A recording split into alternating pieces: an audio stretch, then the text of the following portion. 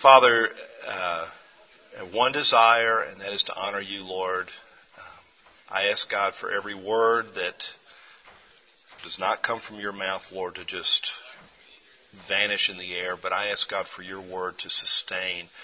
I ask God for you to write on tablets of human flesh. I ask God for you to inscribe deeply and tattoo your word and your will on the hearts of your people. Father, for you to not just send your word, God, as a sword without a warrior, but God, for you to send your word with your Holy Spirit, for the two to marry, God, in our lives, that, Father, in our generation, it might be said, God, that we served your purpose.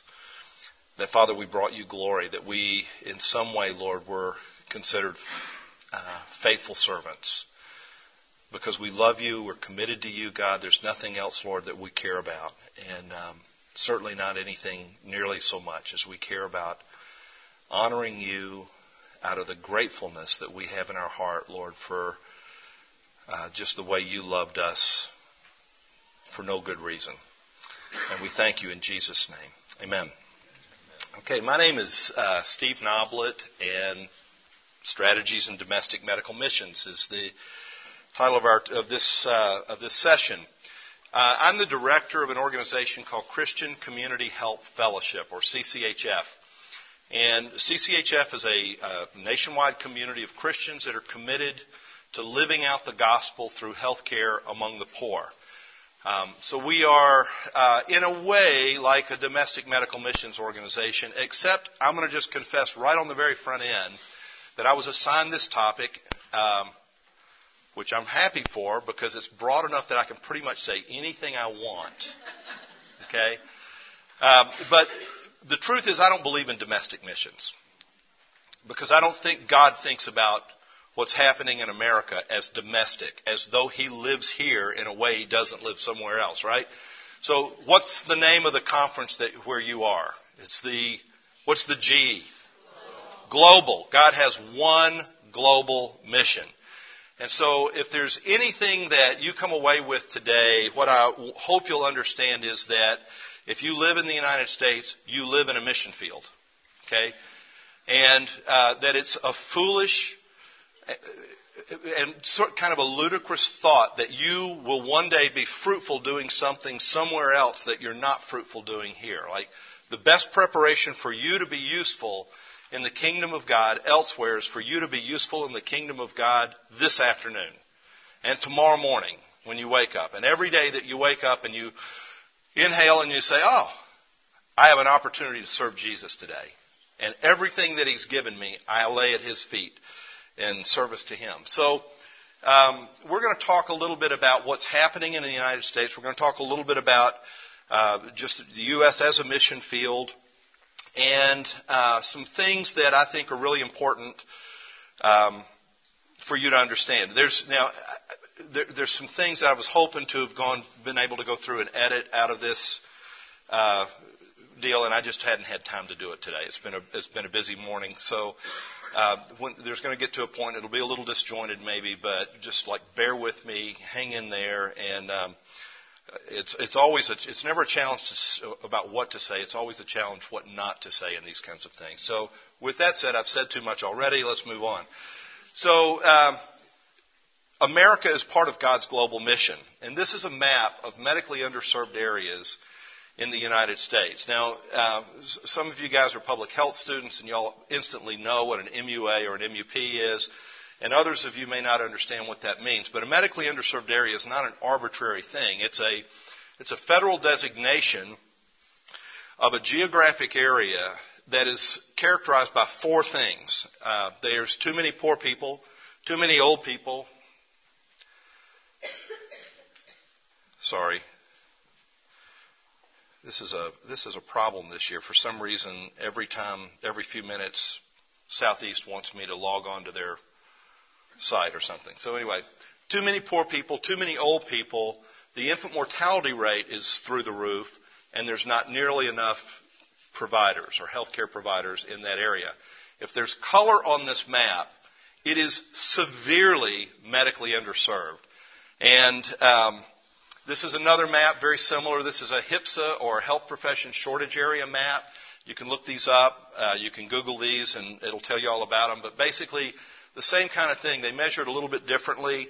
This is dealing with primary care physicians and primary care providers. And if there's color on this map, it means that people that live there are having a very difficult time finding a doctor that will see them. Okay, so how bad is the shortage? A primary care physician can really provide sort of a medical home of somewhere between 1,000 and 1,200 patients and do a really good job of that. Okay, if there's color on this map, it means there's less than one physician for 2,500 adults. Okay, so that's a real problem. So what does that translate to in terms of numbers? These are real numbers. They're not. This is the United States of America. 96 million people. I don't know how many countries have 96 million people in them, but 96 million people in America live in medically underserved areas. 65 million of those live in what's called high priority HIPSA areas. In other words, the need is so great that the government's saying we don't have enough money to throw at this problem, so we're going to focus on these areas first. And in those areas, patients are competing with patients for doctors. Okay, so I always tell medical students, when you get out of med school, when you get out of residency, and you start looking for a job, and you start putting applications places, ask them one question: what's your advertising budget? And if they have one, don't go to work there. You do not need we have a lot of doctors. In many places, we have enough doctors, but they're siloed in communities where they want to live, communities that are comfortable, privileged communities where it's nice for them to save, and they like living close to where they work too, right? So for example, I live in Memphis, Tennessee, and in Memphis, Tennessee, we have a suburb where I used to live called Germantown. Germantown's a really nice suburb. If you live in Philadelphia, Germantown's a really terrible place.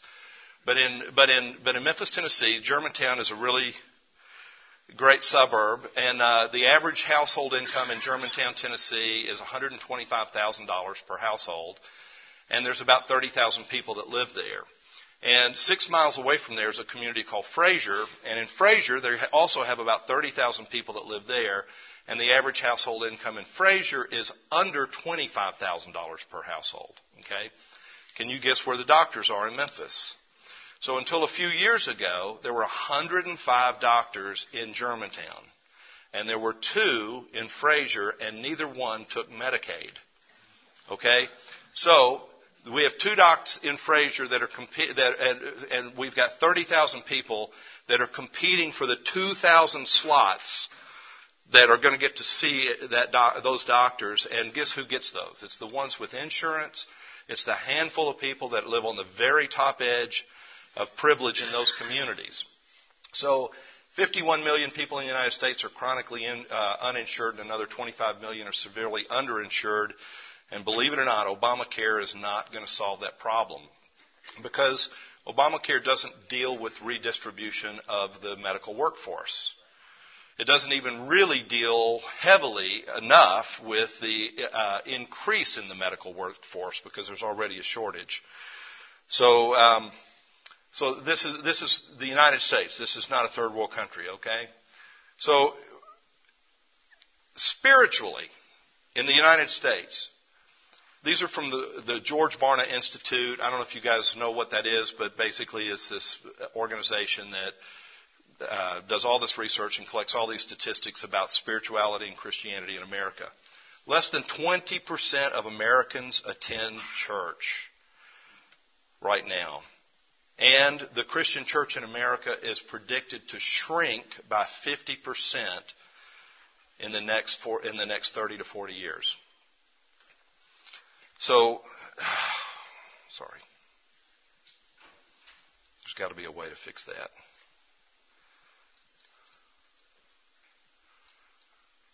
On top of that, according to George Barna, half of the people who attend church are unsure of their salvation or deny the atonement and the lordship of Jesus Christ. In other words, half of the people that are attending church in the United States are not even Christian. Okay, and less than 1% of Americans under the age of 50 have a biblical worldview. This is a big deal, okay? The number of Americans who identify themselves as having no religion at the same time that the church is shrinking, the people who identify themselves proudly as having no religion has more than doubled just in the last 20 years.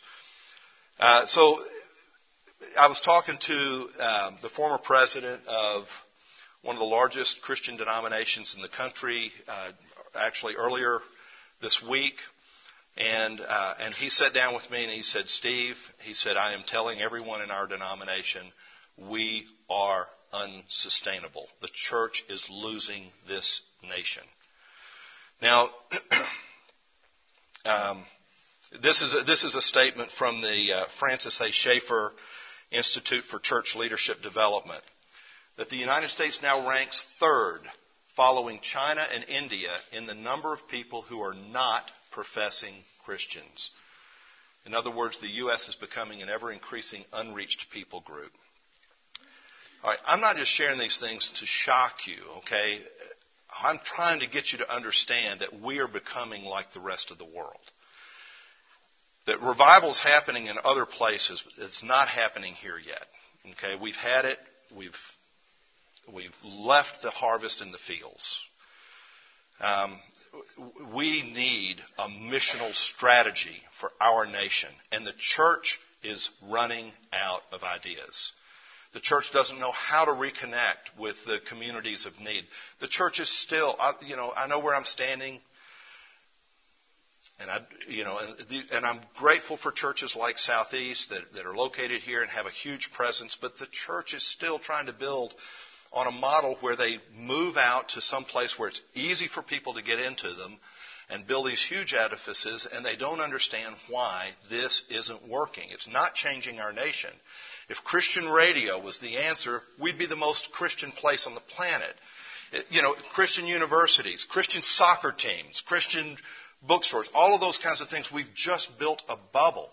And the answer is what Jesus told us. And it's not to get people to come to church. It's to get the church to go to the people. It's to get people out. And the church doesn't know how to do that anymore.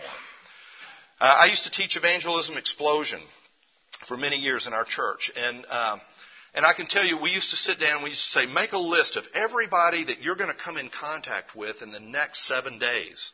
Now, take that list, and it's usually going to be a list of about 20 to 30 people. In that list, circle the names of the people that you know on that list that you think may not be a Christian. And here's the problem. We had loads of Christians that didn't know any non-Christians because they had so isolated themselves and become so insular and lost our sense of outreach. What we know in foreign missions is that we can get into the hardest places on earth, the most closed places on earth, and do it effectively using medical missions. And I'm telling you that medical missions is the answer to our nation here in the United States as well. I love the fact that God has a mission. God has a mission. And it's a global mission. America's a part of that global mission. He has every right to have a mission because it's His earth. God's not invading these closed countries. He's not invading these dark neighborhoods. They belong to Him already. God's not taking over anything. It already belongs to Him. Every morning you should wake up quoting Psalms 24:1 that says, the earth is the Lord's and everything in it, the world and all who live in it, it's His. The Lord has established His throne in heaven and His kingdom rules over all. And I love this one, the Psalms 22. Which I think is worth me taking a second just to read, if I could. You mind if I do that real quick?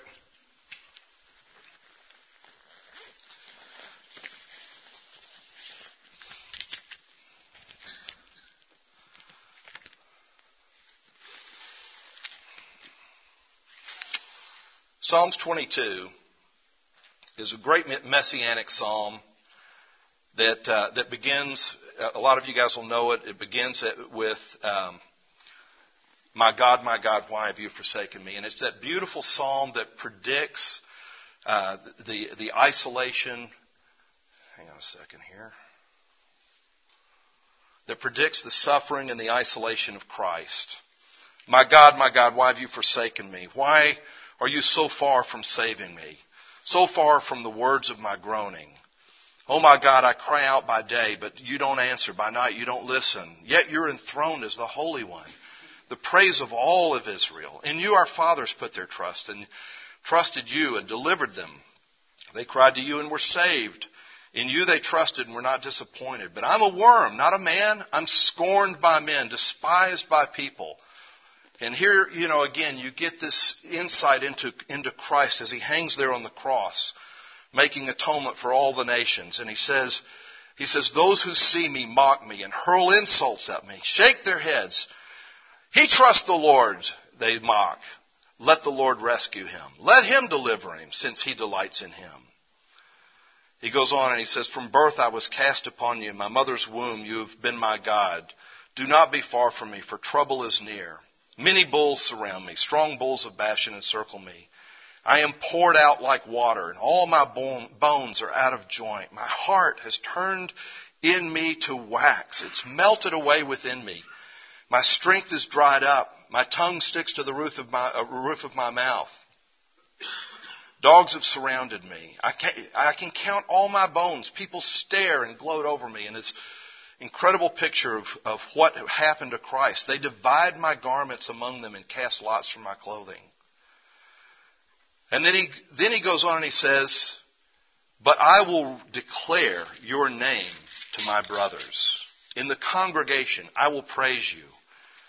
You who fear the Lord, praise him. All you descendants of Jacob, honor him, revere him. For he has not despised or disdained the suffering of the afflicted one. In other words, Jesus suddenly, you get an understanding of this unquenchable joy that he's experiencing in the depths of despair on the cross as he's standing there and receiving the full wrath of God for all of our sins, for the sins of the whole world.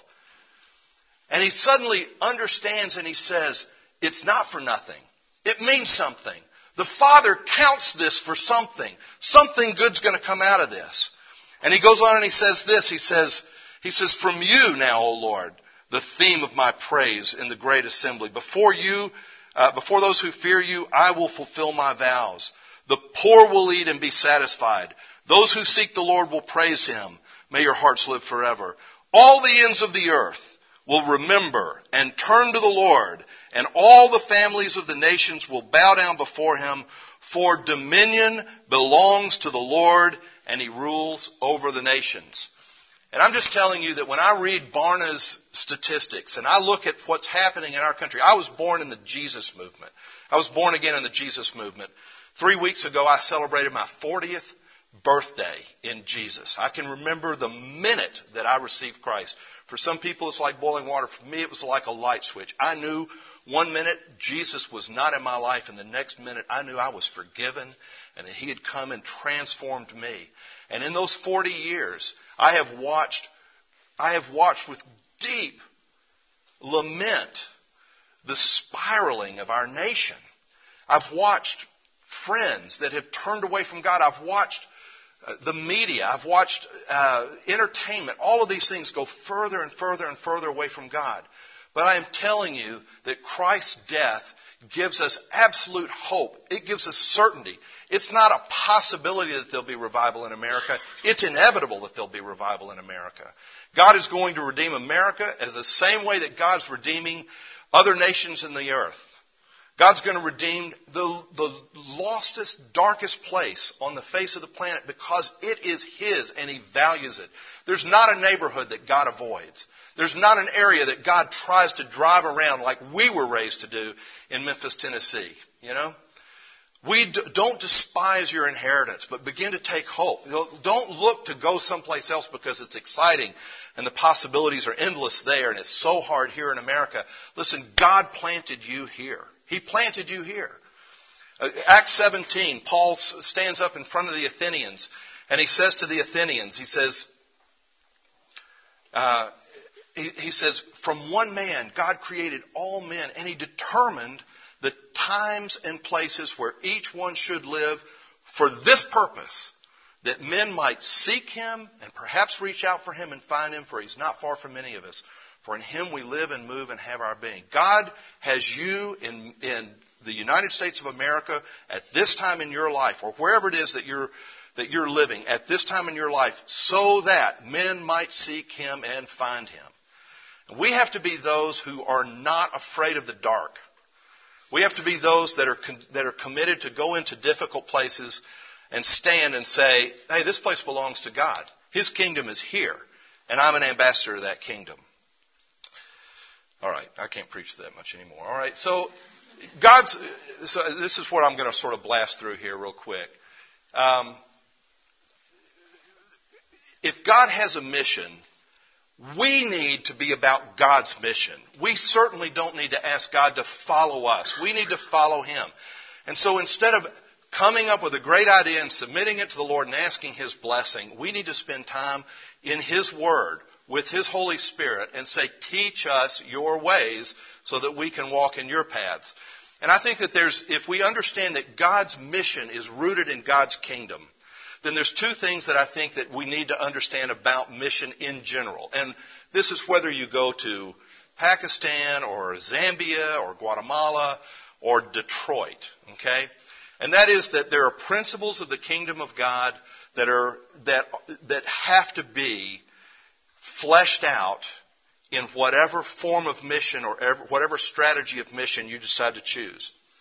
And not only are there principles, but there's also methods, okay? So I'm not going to spend any time going through this, but the principles let me go back here for just a second real quick. Principles of God's kingdom, righteousness and justice. They're the foundation of His throne. Repentance and reconciliation. There's no reconciliation without repentance. But reconciliation is the ministry that we've been given. We've got to figure out how to walk that out. And more than just reconciling to God. Like you cannot be reconciled to God and not be reconciled with one another. The Lord's table and dead Christians all over the world that have taken it in an unworthy manner are testimony to that, okay?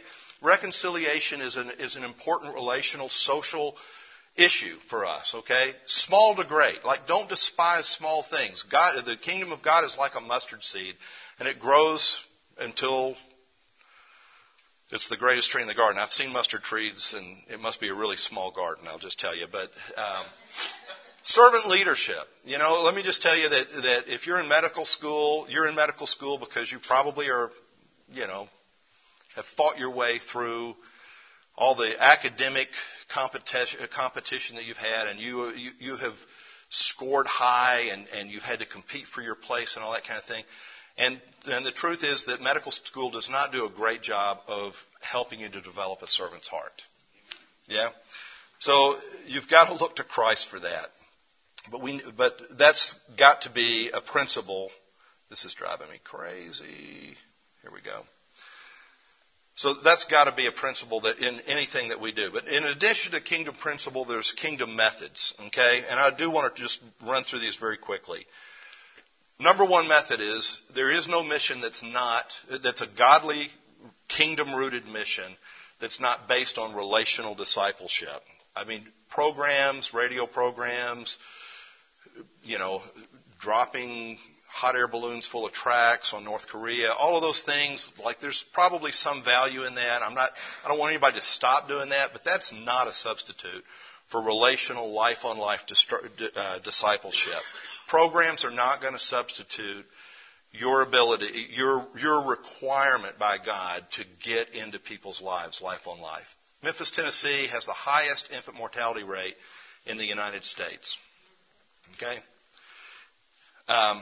Every morning I drive my wife to work past the Planned Parenthood building, and there's a group of Christians standing out there every single day with signs that says, "Pray for the end of abortion." And I do. I roll my window down, I honk at them, I give them the thumbs up, I say, "Thank you for being here, thank you for reminding me we're praying for the end of abortion." Then I take my wife to work in a Christian clinic where mothers that didn't want their babies to be aborted are bringing them for care. And in Memphis, we have 3 zip codes in Memphis where a baby is less likely to have its first birthday than a baby born in Botswana or El Salvador, because the infant mortality rate is so high. And we know how to stop it. It requires life-on-life relationship. All I need is a sweet suburban white lady from the Presbyterian Church out in East Memphis to invest her life for a few months with a 14-year-old pregnant black teenage girl and just take her to the doctor. That's all I need her to do. Take her to the doctor, take her shopping, tell her what side to have the baby sleep on.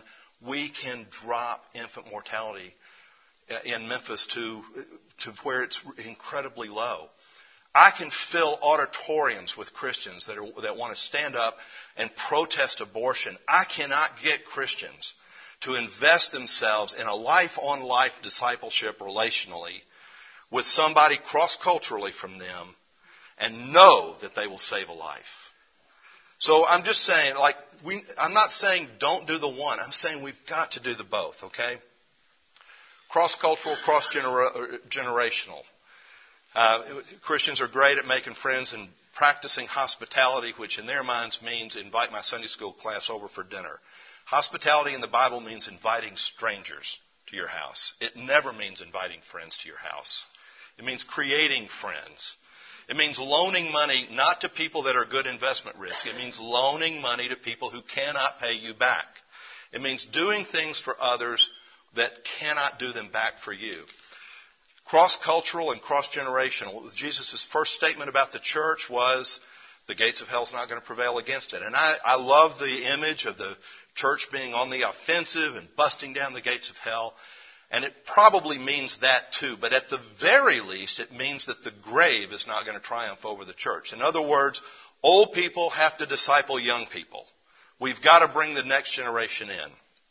Okay? Incarnational presence.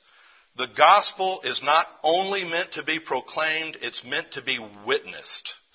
Jesus was the Word made flesh. We understood everything about the Old Testament because Jesus embodied that in His life.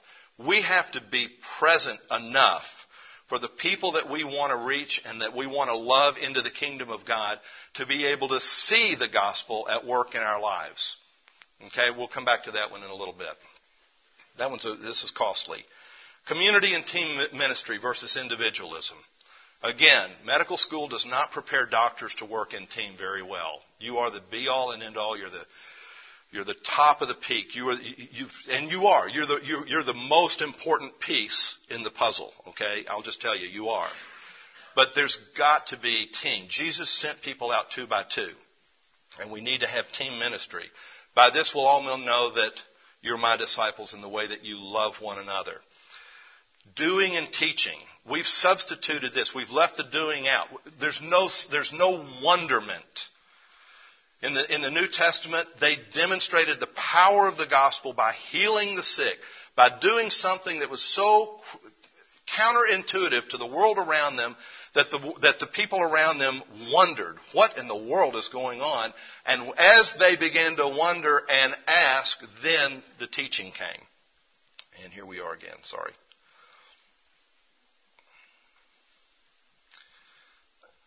All right.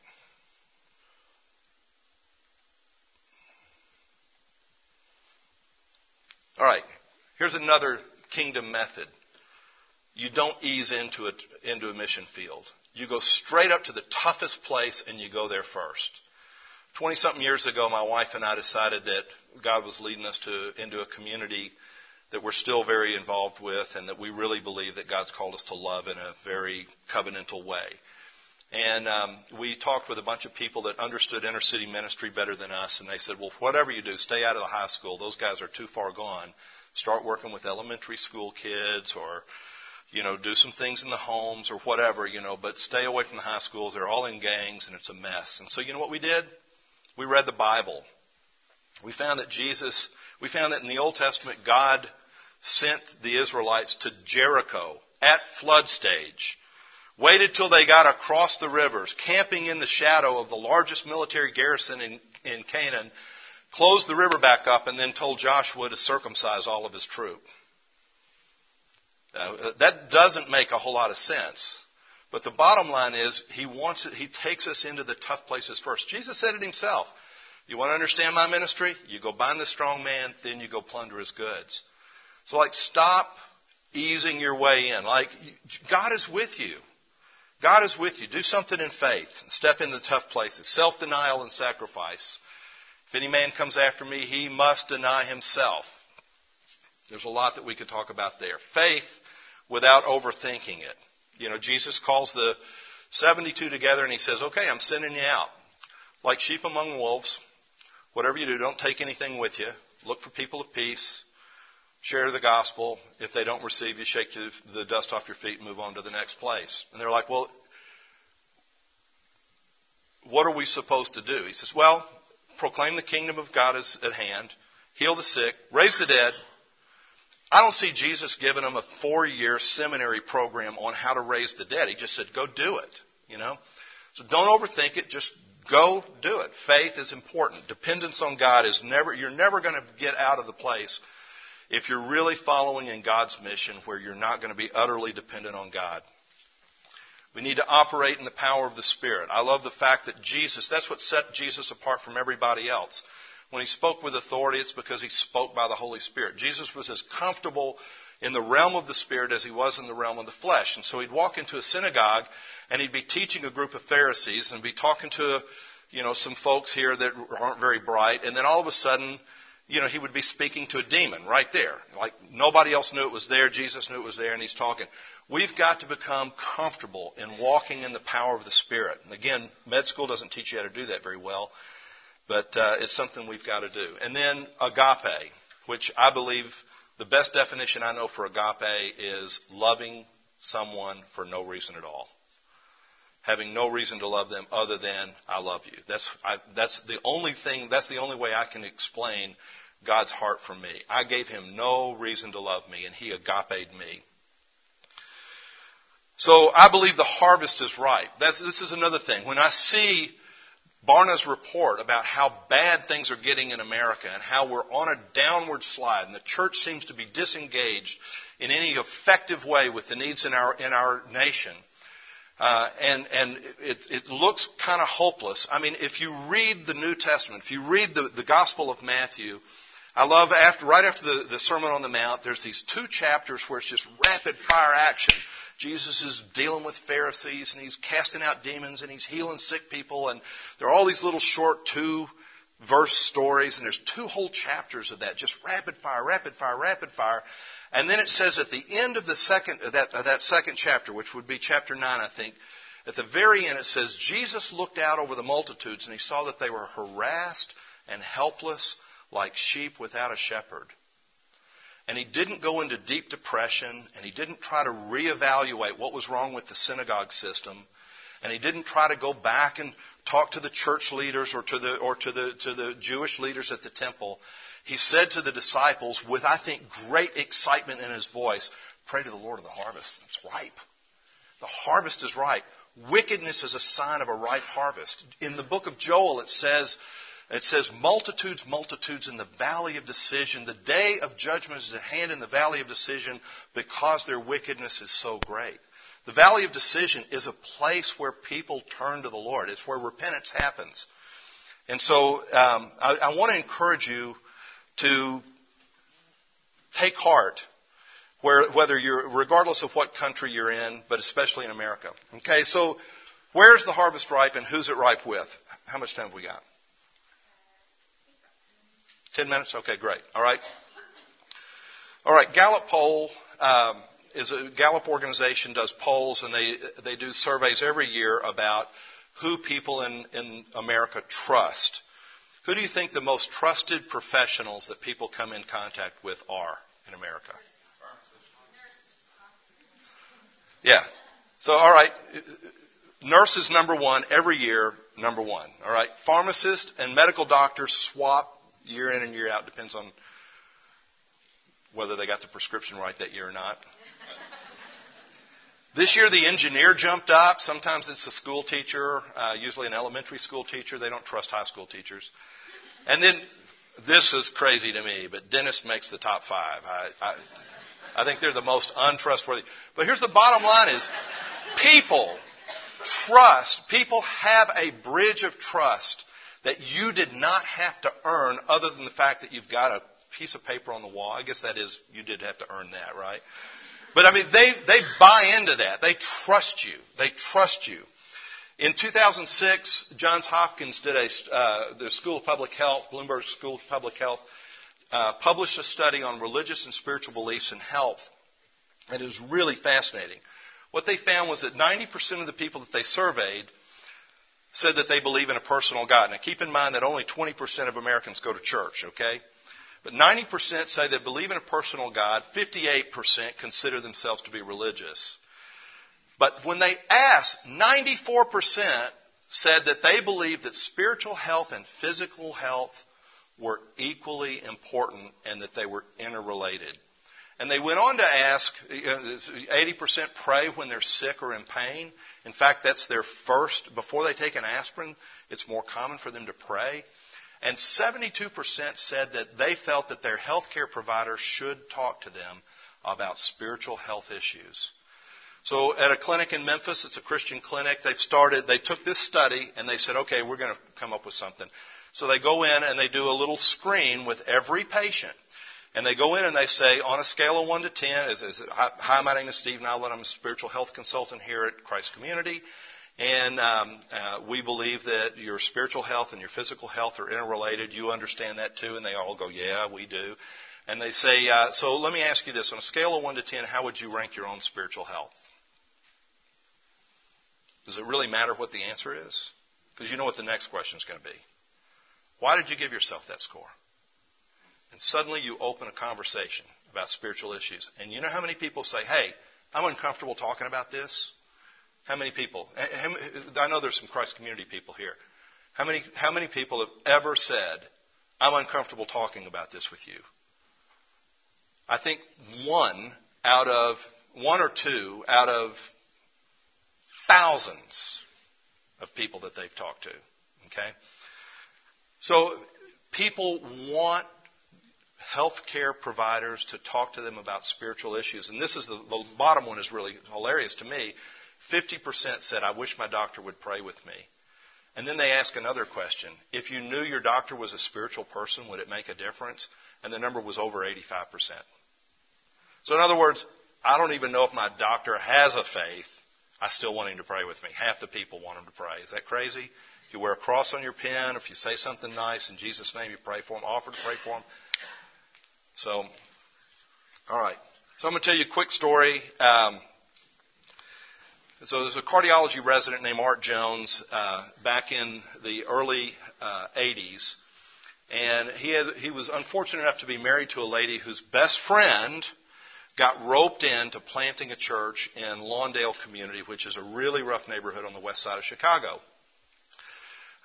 What happened there was a football coach at the local high school that was an FCA guy, had led some kids to the Lord, and he was taking the kids through a home Bible study on 10 basic steps to Christian maturity, and one of the lessons was you need to be part of a local church in order to grow in Christ. And the next week the kids came back and said, we want to start a church. He said, well, that wasn't the point. And they said, look, we know the church is here. They don't want us. We want to start a church, and you're going to be the pastor. So it's like, okay. So then he goes to his wife and he says, it can't just be you and me and a bunch of high school kids. What are we going to do? And so they started recruiting any friends that they knew to please help join them so they wouldn't be the only adults in this high school ministry. And so Art Jones's wife was Wayne Gordon's wife's best friend, and he got roped into coming on the Sundays that he wasn't doing, doing his residency rotations or whatever. And so a few weeks into the church, it's just these two families and this group of teenage kids. And the pastor, Pastor Wayne, who's never been a pastor in his life and had no pastoral training, is doing chalk talks, because that's what football coaches do, right? He's doing a chalk talk, and he's like, yeah, Jesus said we're supposed to love our neighbors ourselves, So what do you think that means, love our neighbors ourselves? And the kids are starting to talk about how they want to love their neighbors. And one of the kids says, we need to know what our neighbors' needs are. And our neighbors need a doctor. There's not a health center here.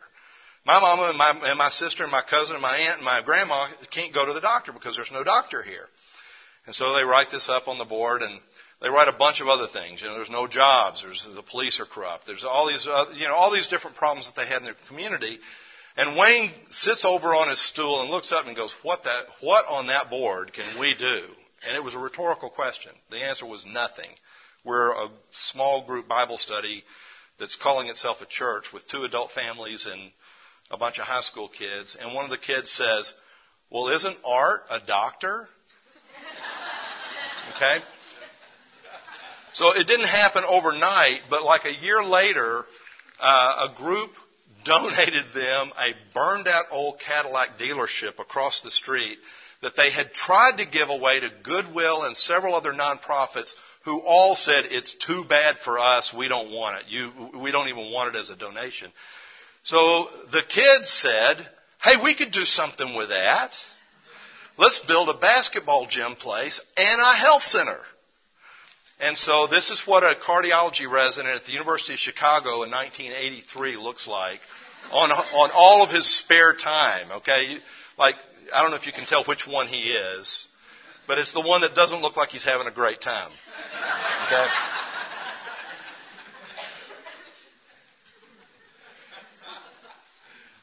They're working at the place, and a lady whose last name is Guggenheim, so you know she's got to be rich, right?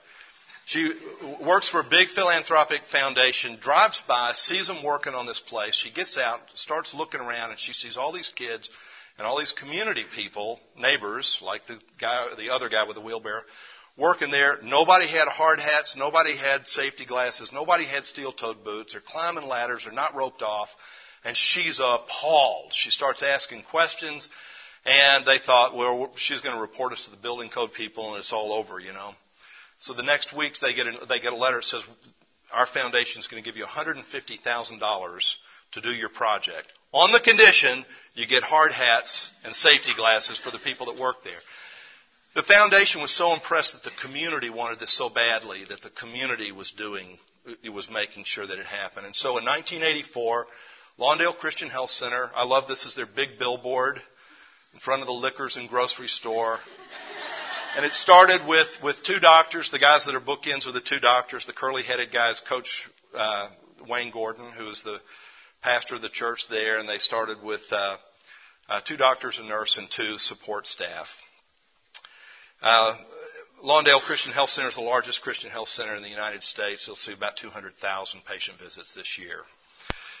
A few years later, the guy on the far left here is Rick Donlin, who's certain celebrity here at this conference, and in 1993, when he was a resident, he went to a CCHF conference and he meets Art Jones, and sits down with Art Jones and says, "Hey, listen, me and 3 other Christian guys that I met at LSU Med School, we made a blood pact that we were going to serve Jesus with our medical careers.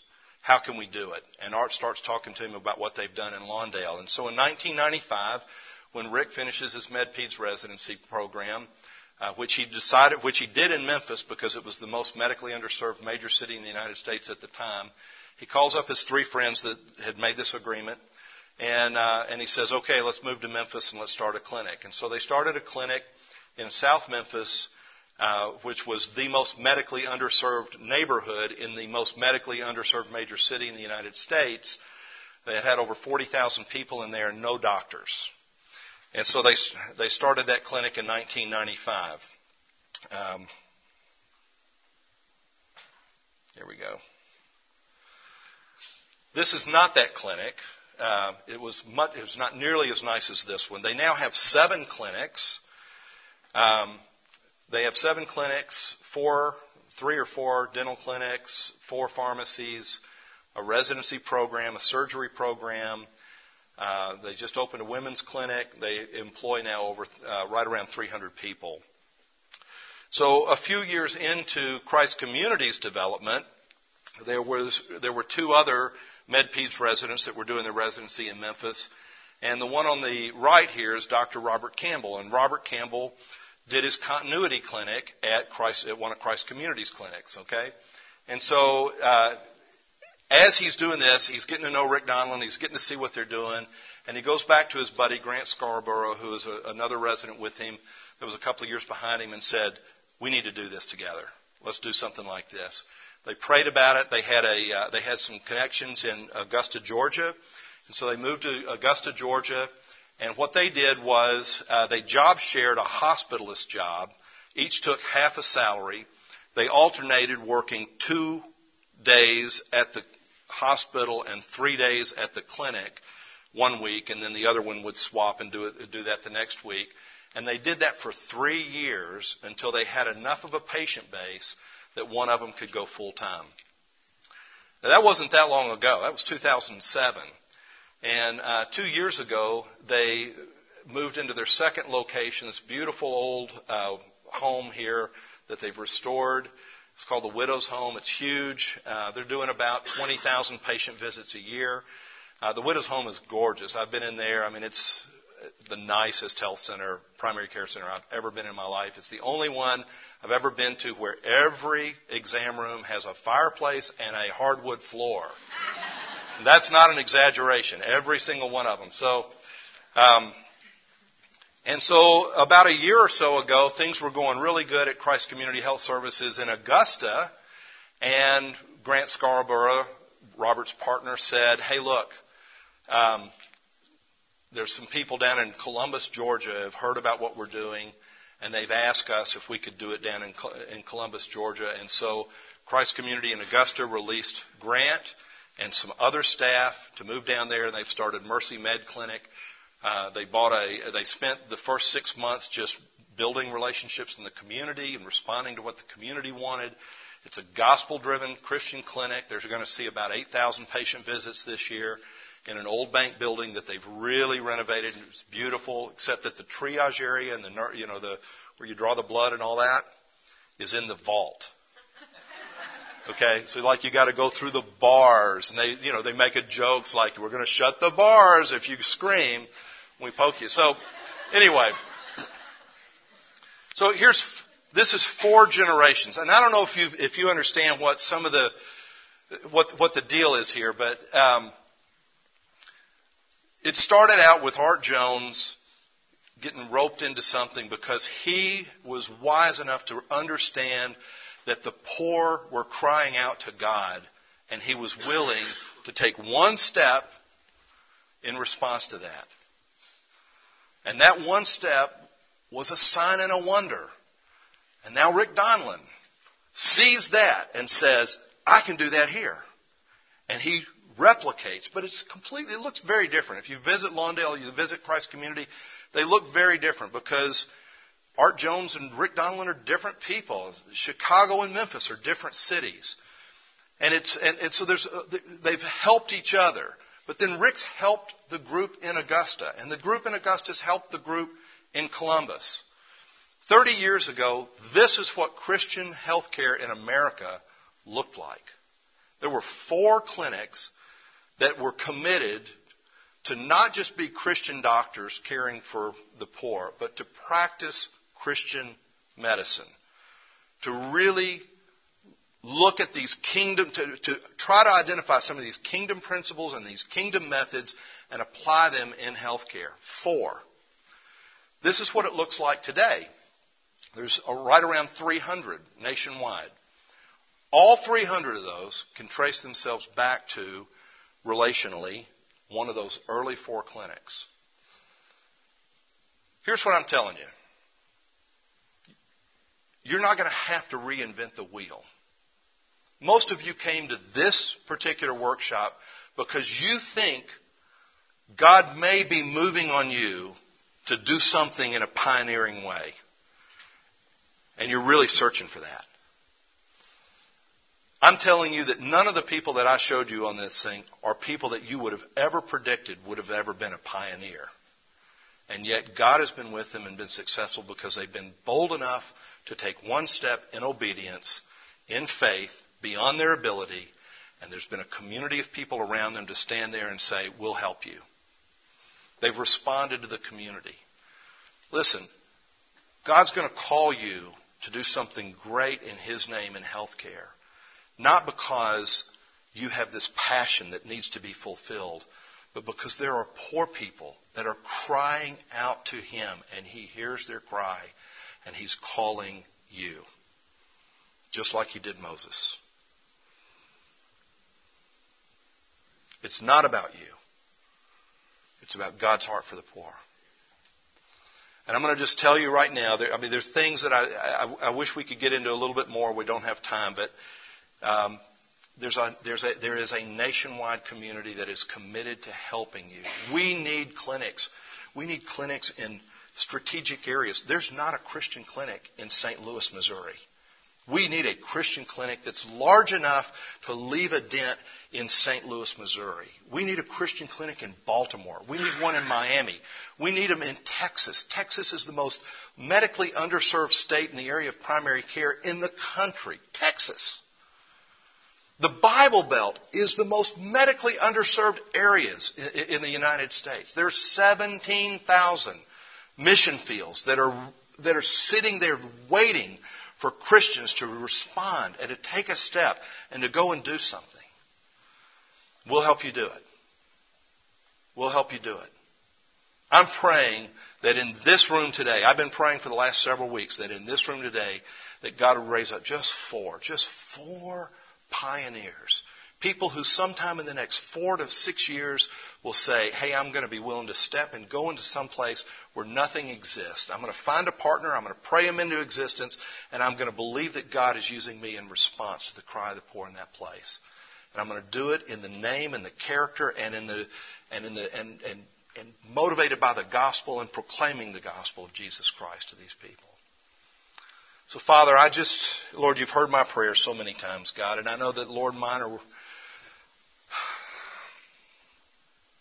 weak, oftentimes, Lord, misdirected. Certainly, God, no more important than the thousands of cries that you hear every day for these very same people that I've been praying for. And I'm asking you in Jesus' name for your Holy Spirit to inspire us, God. Father, we refuse to be discouraged. We refuse, Lord, to hide in the light. Lord, we are not going to be afraid of the dark. And I ask God for that spirit of courage and boldness, Father, to enter these servants of yours, God. And, Father, for you to use them in powerful ways, both in this nation and beyond. And I pray it in Jesus' name. Amen.